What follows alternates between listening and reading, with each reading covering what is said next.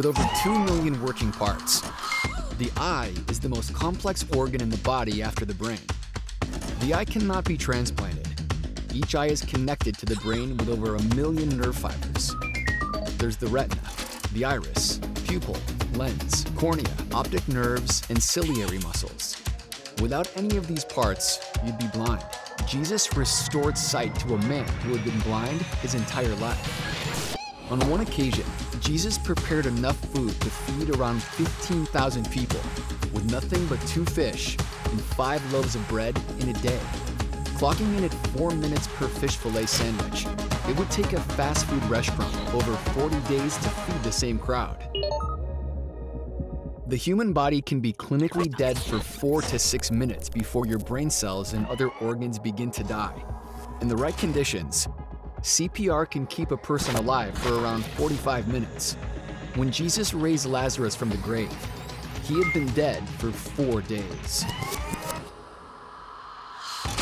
Don't you hate when you're at a wedding and they run out of wine? 2,000 years ago, you couldn't just run down to Food Line. There are between 600 and 800 grapes in a bottle.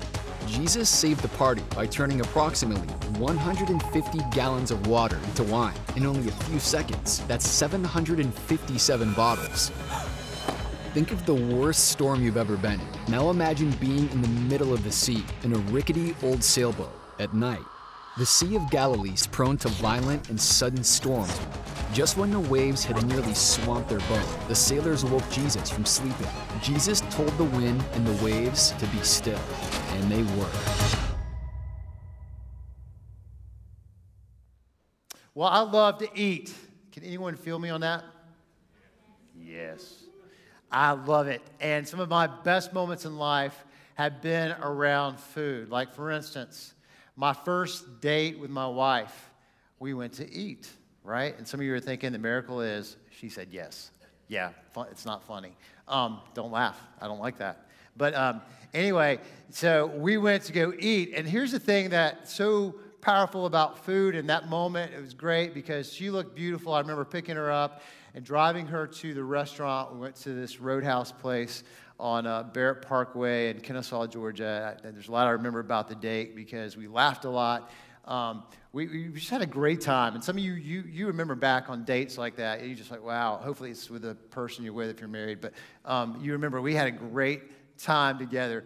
And I remember that day. There's so many details I remember, but I don't remember what she was wearing. You know, and that's kind of like something that a lot of times I know that wives remember those kind of details. But I do remember what I ate. And I don't know what that says about me, but I do remember that Parmesan peppercorn chicken. And I remember biting into every delicious bite and going, this is fantastic.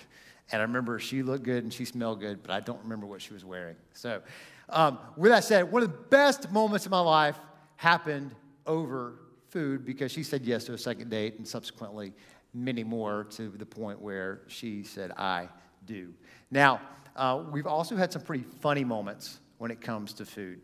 And there's one classic moment in our family that I will not call anybody out, but one of my kids had a birthday. And at this birthday party, we served cake. And the cake on the plate flipped in a manner that was not pleasing to this individual. And there is legendary video footage of this that we still go back and watch like once a month. And this person in my family is saying in the video, I want it turned over. And then the voice starts escalating, I want it turned over. I want it turned over. And I put the camera on this individual and they smile. And then it just gets worse from that point on to where they start attacking me. And they were young in their defense, but it's hilarious. And food was a central part of what was happening in that moment. There's also some of the worst times have happened, have involved food. And you guys can all relate to this when you get down, maybe not the first day, I'm talking like more like the 50th date, and you're tired and you're worn out and you're about to go to dinner, but you haven't really made plans and you haven't decided on what you're going to do. And this is the question that every man should be terrified to ask, is where do you want to go eat? You've gone down that road, and if you're a smart aleck like me, when that question isn't responded to with like a place, it's, I don't know, where do you want to go? Then I'll say something that I know she doesn't want to go eat, like I'll say McDonald's or Burger King and something fast food, and she's like, I'm like, well, as you've had this back and forth before to where what started off as it should have been a good experience because you're going to go eat food because you're hungry and you're tired is now a horrible experience, and it's like we're fighting over food. And like, well, how did this even happen? And a lot of you can feel me because you've been there or you've seen your parents do that or you've done it. And so it's kind of like, why do we do that? I don't know. But word of advice, just don't ask that question.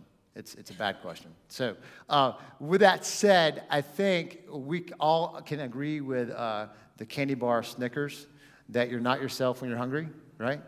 You know, we know these commercials. They're great. Some of my all-time favorite are the Betty White ones.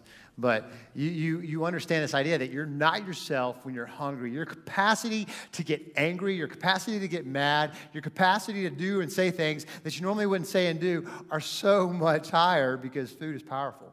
And so as we think about that idea, I want to take you back on a little bit of a journey to when I took our staff here in Jamestown to a conference in Atlanta. And my mom lives in the suburbs of Atlanta, and she said, hey, when you come down, I'll cook for you, which is amazing because when my mom cooks, it's like, bam! You know, it's like this emerald-type moment of, you know, bam! And it's like, this is so good. And I like BAM because my initials are BAM, and I don't like my initials as BM because BM stands for, you know. And so I like BAM because I identify with BAM. When someone says BAM, it just makes me happy. And I think about my mom's cooking because my mom's cooking is out of this world. And so we went down and she prepared a feast, and we have a picture of this feast right here. And what you would see, you can look on the bigger screens if you like, but there are steaks, there are salmon fillets, there are homemade mashed potatoes with very fattening ingredients, but they taste so good, right? And then the green beans, I know she had corn on the cob for this meal. She had salad with all the toppings. And then she had fresh squeezed lemonade. I can just taste it right now. And then to top it off, which is not pictured, is we had dessert. And it's not just like one dessert. She's the kind that puts out a cheesecake. And if you don't like cheesecake, then she puts out chocolate chip cookies. And if you don't like chocolate chip cookies, she puts out brownies. And then she says, I want to give you the a la mode option. So then there's ice cream. And you may understand what those experiences are like, but it's like, oh my gosh, I think this could be heaven. And if heaven is better than this, then I can't wait. But that's what happens when you go to mama's house. You get fed a lot, and you get fed well. And a lot of you can identify with that, and you can identify with this idea as I throw this food up here. And I kind of feel sorry for the 11 o'clock service because they're probably going to be hungry. And if you skipped breakfast this morning, right now, I apologize because you may be experiencing some salivation. But that's normal, and hopefully you'll be able to get out of here pretty quickly because I won't speak too long, and you'll be okay because you need to eat. And your stomach right now is going, feed me, but we'll eventually get there. But the significance of food, we know, is powerful. And we can tie it back to many memories in our lives that have been fantastic, whether it be a first date, whether it be a wedding, whether it be a birthday, whether it be any kind of occasion. I can remember food being tied to every special occasion in my life. Sometimes there have been hard occasions. I remember when my father died, people brought our family food. I remember them doing that. When something happens like that, people just bring you food. That's kind of what we do here in the South, am I right? But food is powerful, and food communicates, and smells of food communicate. And so it's a perfect, I think, segue into where we're going today, because the miracle we're going to talk about is that time that Jesus fed 5,000 men and their families. And the thing about it is, this was one of the largest meals ever served in the history of the world, one of the largest meals ever presented, which I think is kind of interesting. But how it happens and how that intersects with our life, I think is extraordinary. And if you take in the application of what God has from this story today, I guarantee you, you will be better. It'll make your life better, and you'll be better at life, because this miracle intersects so much with where you and I live every single day. And so we're going to be looking at the feeding of the 5,000, which, interestingly, is one of the only miracles recorded in all four Gospels. Gospels being Matthew, Mark, Luke, and John, the stories about Jesus and his life and his ministry. And the thing about that's really, I think, even more interesting is the only other miracle recorded in all four Gospels is the resurrection of Jesus, which is what our foundation is for Christianity. So I think we should pay attention to what's contained here and what God has for you and for me. And so, just to give you a little backdrop, Jesus, his disciples, they're going around, they're doing ministry. They're teaching people incredible things. They're healing people. People are flooding to them, and they're working hard, and they're working so hard, they're tired, and they're hungry. And then they have people who are jealous. You ever had someone be jealous of you? That can be kind of exhausting. But there are people who are jealous of them, and they're saying bad things about them, and it's like, I love you, and they're esteemed, and they're held up by all these people who are seeking them out. And then they have people who are saying, I hate you. You're taking away the attention. You're making me jealous. And this was the religious leaders of the time, the Pharisees, the Sadducees. It was like this up and down kind of experience of emotions. And so they're feeling stressed, they're feeling tired, they're feeling hungry, they're looking for a quiet place. And some of you understand when the noise is turned up in your life, the demands have turned up in your life, and it's getting so stinking loud, you just want a quiet place. Am I right? You just want it to be quiet. Being a father of 4 kids, sometimes I just want it to be quiet. They went away for a couple days this past week, and I was home alone. I could hear birds. And weirdly enough, when I'm by myself, which is not very often, I hear like this buzzing in my ears. I'm like, what is wrong? Like, I'm so around noise all the time, but now I hear this buzzing. I'm like, oh, great. Now I've got ear damage, and I didn't even know it. But anyway, that's beside the point. So you understand what it's like when it's just so much. You just want to get away. You just want to retreat. You're feeling burned out, and you're feeling stressed. This is the climate that they're facing. On top of it, Jesus is grieving the loss of one of his best friends, his first cousin, who we know in the Bible as John the Baptist. And so you got grief piled on top of all that other stuff. And so we're going to pick up the story right there in Mark chapter 6, verse 31. Jesus said, let's go off by ourselves to a quiet place and rest a while. It sounds so good. He said this because there were so many people coming and going that Jesus and his apostles didn't even have time to eat. Now, I don't forget to eat very often, but you know when someone's this busy, they're busy. They're getting after it. They don't even have time to eat. So they're going to try to go find that place. And in Mark chapter 6, verse 32, it continues. So they left the boat for a quiet place where they could be alone. So they take a boat ride. They're trying to find that quiet place where no one is demanding anything of them. And this is what happens. Verse 33. But many people recognized them and saw them leaving. You have people see you that you wish they didn't see you? I think in some ways there may have been some of that feeling there, like, oh man, they saw me. Okay, I'm going to have to talk to them now. And this may be where maybe you've had that experience before. Some of you are like, yes, I have. And people from many towns went ahead along the shore and got there ahead of them. I think it's significant that people ran. They didn't have Nikes. They didn't have good shoes. They didn't have running shoes or Asics or whatever brand you like. They were probably running in bare feet and whatever they could attach to their feet, but they were running because they were anticipating where Jesus and his disciples were going. And because they wanted their help, they wanted that touch so desperately. And so, Jesus and his disciples get there. The people are there. And in verse 34, Jesus saw. Now, I want to just stop with those two words. Jesus saw. What would you see? Put yourself in that position. What would you see? You're tired.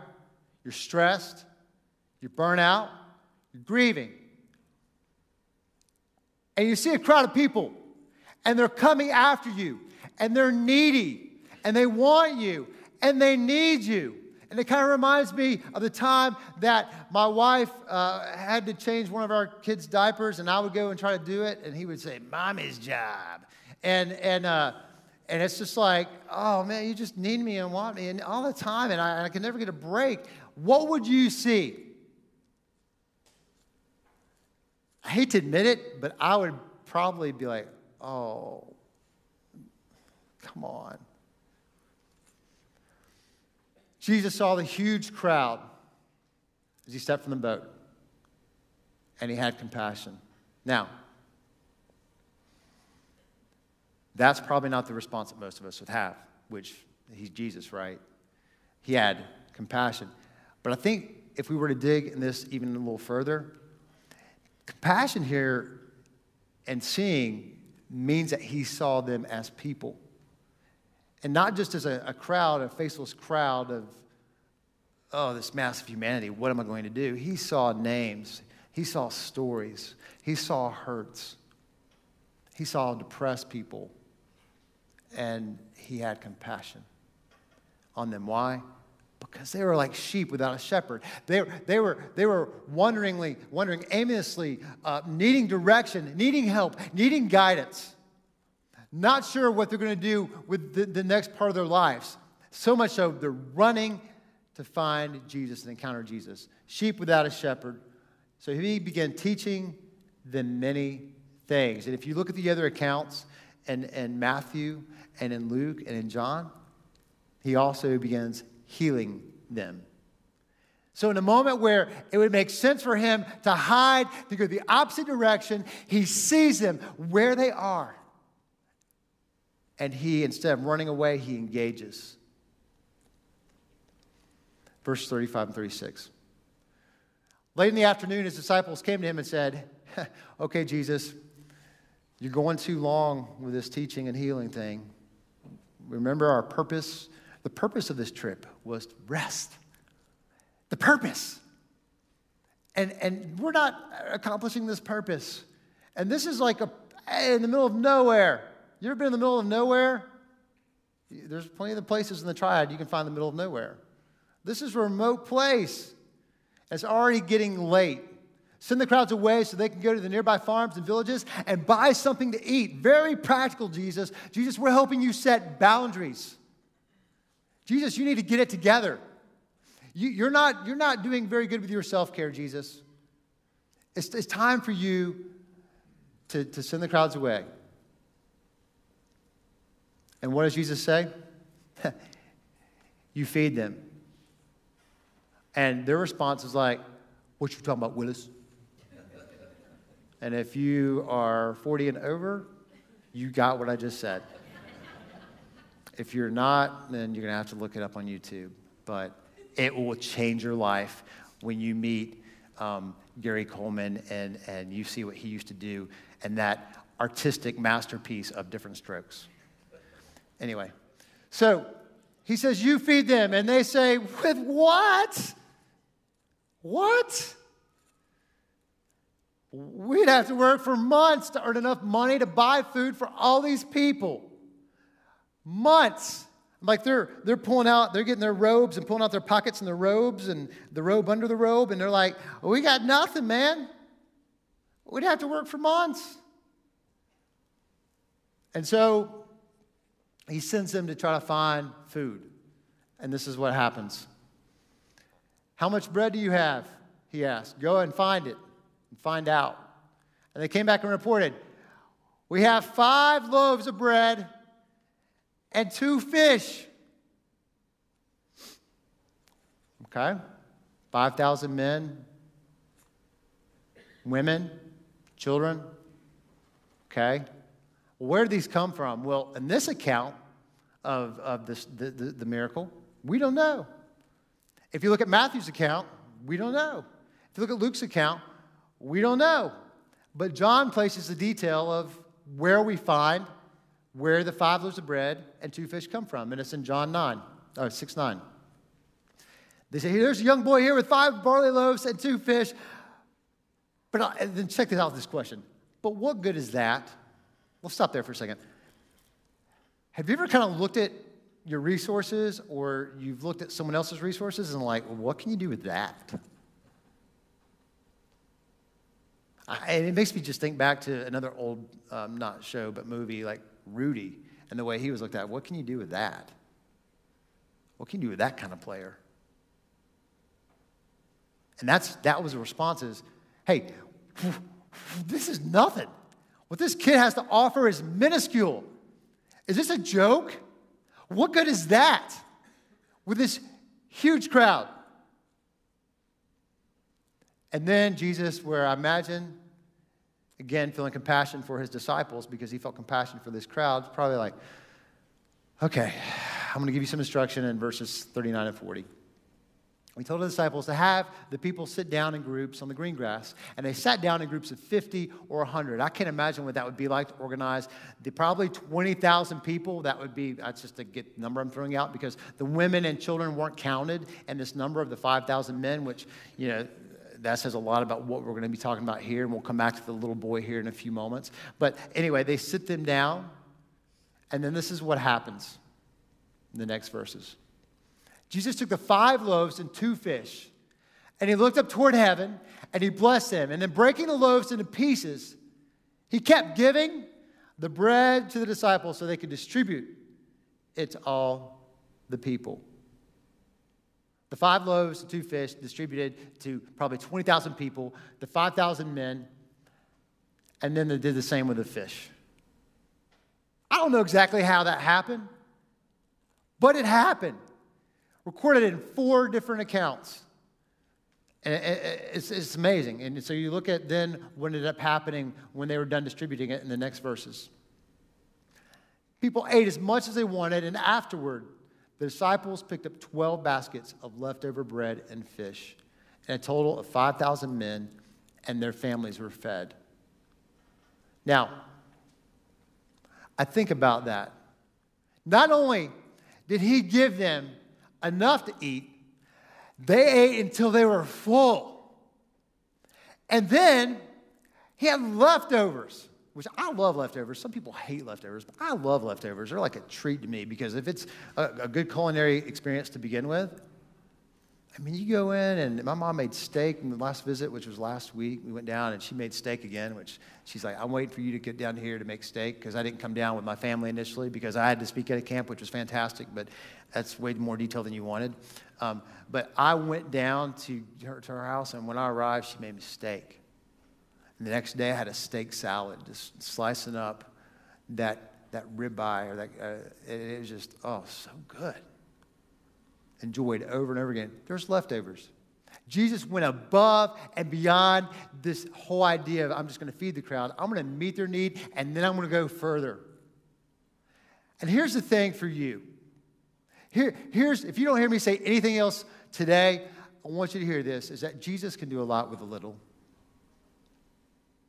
Jesus can do a lot with a little. And then the wild thing to think about in relation to this is that he can even do a lot with a lot. And see, for a lot of us, we're like, well, I don't have a little, I have a lot. Well, Jesus can do a lot with a lot, but a lot to us is little to him. Am I right? I mean, if he really put everything into motion, and God is as big as we say he is and believe he is, and that Jesus, being God with skin on, came and took 5 loaves of bread and 2 fish and fed probably 20,000 people. Jesus can do a lot with little. He can do a lot with a lot, but a lot to us is a little to him. And Jesus can make your life better and make you better at life. I think it's pretty extraordinary. And I see one person here that I want to talk about a little bit more. And then there's another person I want to talk about, and I want to kind of contrast them, and I want you to see where you find yourself in all this. But we first have the little boy. What's so extraordinary about the little boy is he wasn't even counted. He was a nobody. What good is what he has to offer to this crowd? He was seen as insignificant, just a boy. And yet, when it came to the miracle that we're talking about more than 2,000 years later, who are we talking about? The little boy who offered what he had. How he went about doing that, I'm not quite sure. But he offered what he had. I wonder if there were other people in the crowd that had stuff that they went to that hoarder mentality of, I'm going to hold, I'm going to grab, it's mine, it's in my hands, it's for my consumption. It's mine and mine, mine. It's mine, it's mine, it's mine. I mean, we take that mentality all the time. Yet, the little boy offered what he had. It was an incredible act of trust. And then seeing God's provision and the trust. A lot of us can relate to the little boy. And I don't necessarily have a lot. But the idea that Jesus can do a lot with my little is a big deal. This past week, I was in Atlanta. I took a tour of the Mercedes-Benz Stadium. Now, for me, I wanted to do that because to the great disappointment of many of you, I'm a Falcons fan. And we're in Panther territory. But I can't help it, y'all. I grew up there for 32 years. My dad took me to games. Like, it's just part of it. It's like, I ate hot dogs there. Atlanta Fulton County Stadium, worst bathrooms in the world. But it made an impression. And the Falcons were terrible. And then when they go to the Super Bowl, they still play terrible. But I'm not bitter. But they built this new stadium. And it's incredible, the Mercedes-Benz Stadium. And so you can go and pay to be part of this tour. And we went in, and you walk in, and it's massive. And I was taking pictures of the ceiling, which I don't know what I'm going to do with that picture, but I'm going to take a picture because this looks cool. And I was taking pictures of the stadium, and they walk you around, and they show you all the different boxes that people can rent, and they take you into the locker rooms. And you can rent out the Falcons locker room, and Matt Ryan's locker is here, and Julio Jones' locker here. Some of you are like, I hate sports. Please stop talking about it. But I get a little geeked up about it. And then we saw where the Atlanta United soccer team's locker room is, and I don't follow them as much as the Falcons, but they're a good team. And so we were getting to hear about them and what the experience is like on game day. But what really stood out to me about the tour is Arthur Blank. Now, he wasn't there. He was too busy to hang out with us that day. But if you know Arthur Blank, he was famous for Home Depot. He was CEO of Home Depot. And then he bought the Falcons. And he owns 80% of this stadium. I found out he owns Atlanta Falcons, which I actually already knew that. The Atlanta United, many other things he owns. And then they tell me that he has $4 billion, that's his net worth. And I'm like, why are you telling me all this? I don't care. And then they go on to show you his suite. He's got a box at the 50-yard line. And you can't rent his suite. You can rent anything else in the stadium, but you can't rent Arthur Blank's suite.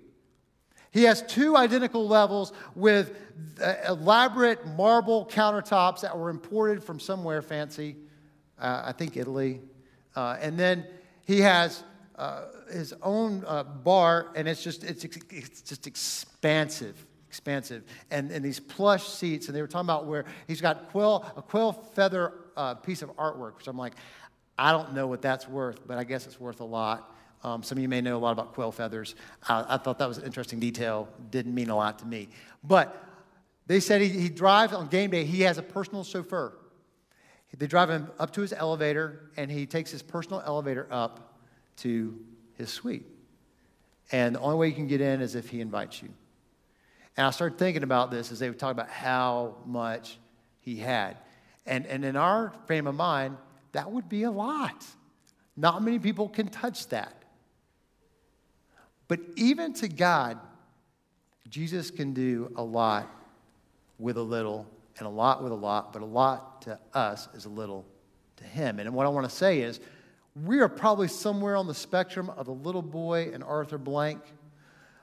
I mean, maybe you relate more on the Arthur Blank side. Maybe you relate more on the little boy side. But the truth of the matter is, we're all somewhere probably in between that. And God has given us a certain amount of time and talents and treasures that we get the opportunity to offer other people. And as we get closer to landing where we are this morning, I want to talk about that a little bit. You see, 2.5 years ago, the Summit Church Jamestown was an idea. And one of the things I love about our church, and I love about what we get to do, is we get to engage this community. We get to help this school, whether it's serving a meal to the football team, which we're about to do, or grilling out and then selling it to raise money for the athletic boosters, or whether it's we install stuff in this auditorium that we can use but also share with the school. We've got the National Day Out coming up that we're going to participate in, which happens at Ren Miller Park. And the people from the town of Jamestown called us and they said, hey, we'd love for y'all to be involved in this. And what's beginning to happen, y'all, after 2.5 years is that people are calling us saying, can you help with this? Will you do this again? And the reason that's happening is because you've been generous and you've offered yourself. Many of you have offered yourselves on a week in and week out basis. We have so many people that come here and experience church for the very first time and are willing to come because of the environment that many of you take the time to create. So I briefly, as we go toward, again, landing our time together, I want to talk through 3 areas. The 3 areas I want you to think about today, and that's offering your time. Understanding that Jesus can do a lot with a little. Where can you offer your time? And I have a challenge for you. I want to challenge you to take the 168 hours that you have in a week and take time to inventory how you use it. You know that hopefully 7 or 8 of those hours are sleep. Now, that may be a little bit ambitious for some people, but you know that a lot of it's going to be accounted for right there. If you work or you go to school, probably another 7 or 8 hours, but you still, when you do the math, there are a lot of hours left over. Where do you need to offer your time? I'm not there yet, but I'm still talking about time. Where do you need to offer your time? I'll get to that. Because it's a limited resource, but we all have the same amount. See, Jesus can do a lot with a little. And if you were to inventory your time and come and show me that you did this for just 1 week, I'll buy you coffee. You come and show me and say, hey, this is what I learned from it, I'll buy you coffee. I dare you to do it. That's a little I have to offer, but I would love to see what would happen if you really begin to see how you spend your time. There's also your talents. Man, God has gifted you. God has given you ability. God has given you resources. God has given you the ability to make a difference in someone's life, and sometimes it's just by being there. God has given you strength. God has given you muscles. God has given you the ability to do things with your body that not everybody can do. And some of you offer that here at this location on a week in and week out basis, whether it's our setup and tear down team or in the hallways or with our peak ministry or our Kids Summit ministry or even with our impact ministry. You offer your time and talents, or maybe as a group leader. I can go on and on, but you have talents that God has given you to be used. See, Jesus can do a lot with a little. And what could he do with your talents if you were to choose to say, I'll offer this to you? And then last, we have treasures. I'm ready for it now. There we go. Our treasures. And here's the thing about our treasures. Everything that passes through our hands is not for just our consumption. And it's one of the things I want to be known for is I want to be known for being a generous church. I want to see how we can help other churches. I want to see how we can help other people. I want to see how we can help other organizations and partner with this community to make a difference for them because we are for them. One of our sister churches, Oak Ridge, Summit Church Oak Ridge, they have a campaign for NW. I love that concept because the church needs to be known more for what it's for than what it's against. And when you are generous and you say, you know what, everything that's passed through my hands is not just for my consumption. Jesus does a lot with that little. So the question I have for you is, what's your next step in offering your time, your talents, or your treasures? What's the next step? We all have one. And what could happen? What kind of miracle could God do if you didn't say, I'm too tired, I'm too stressed, I'm too burned out? What could happen if you just said, even though I may be in this state, I'm offering it up to you? What kind of refreshment and what kind of miracle could God do in you? And what could he do in us? You're sitting here or you're watching eventually online for a purpose today. It's not by accident. You see, Jesus can do a lot with a little, and he wants to do that with you, and he wants to do that with me. So what I'd like for you to do now is to meditate on that idea by standing up with me. Our band's going to come out on stage. And for the last time in this series, we're going to sing miracles, knowing and believing that that's what God wants to do in and through you. So let me pray for us. God, we thank you that Jesus offered his time, his talent, and his treasures sacrificially. We thank you for the little boy who offered what he had.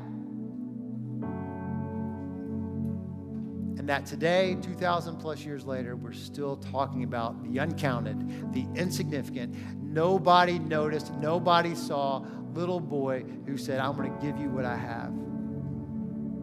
So I pray that you would open us up to take that next step, whatever it is, knowing that you're a God of miracles. I pray as we sing that song, you would help us to be people of action. And I pray this in Jesus' name. Amen.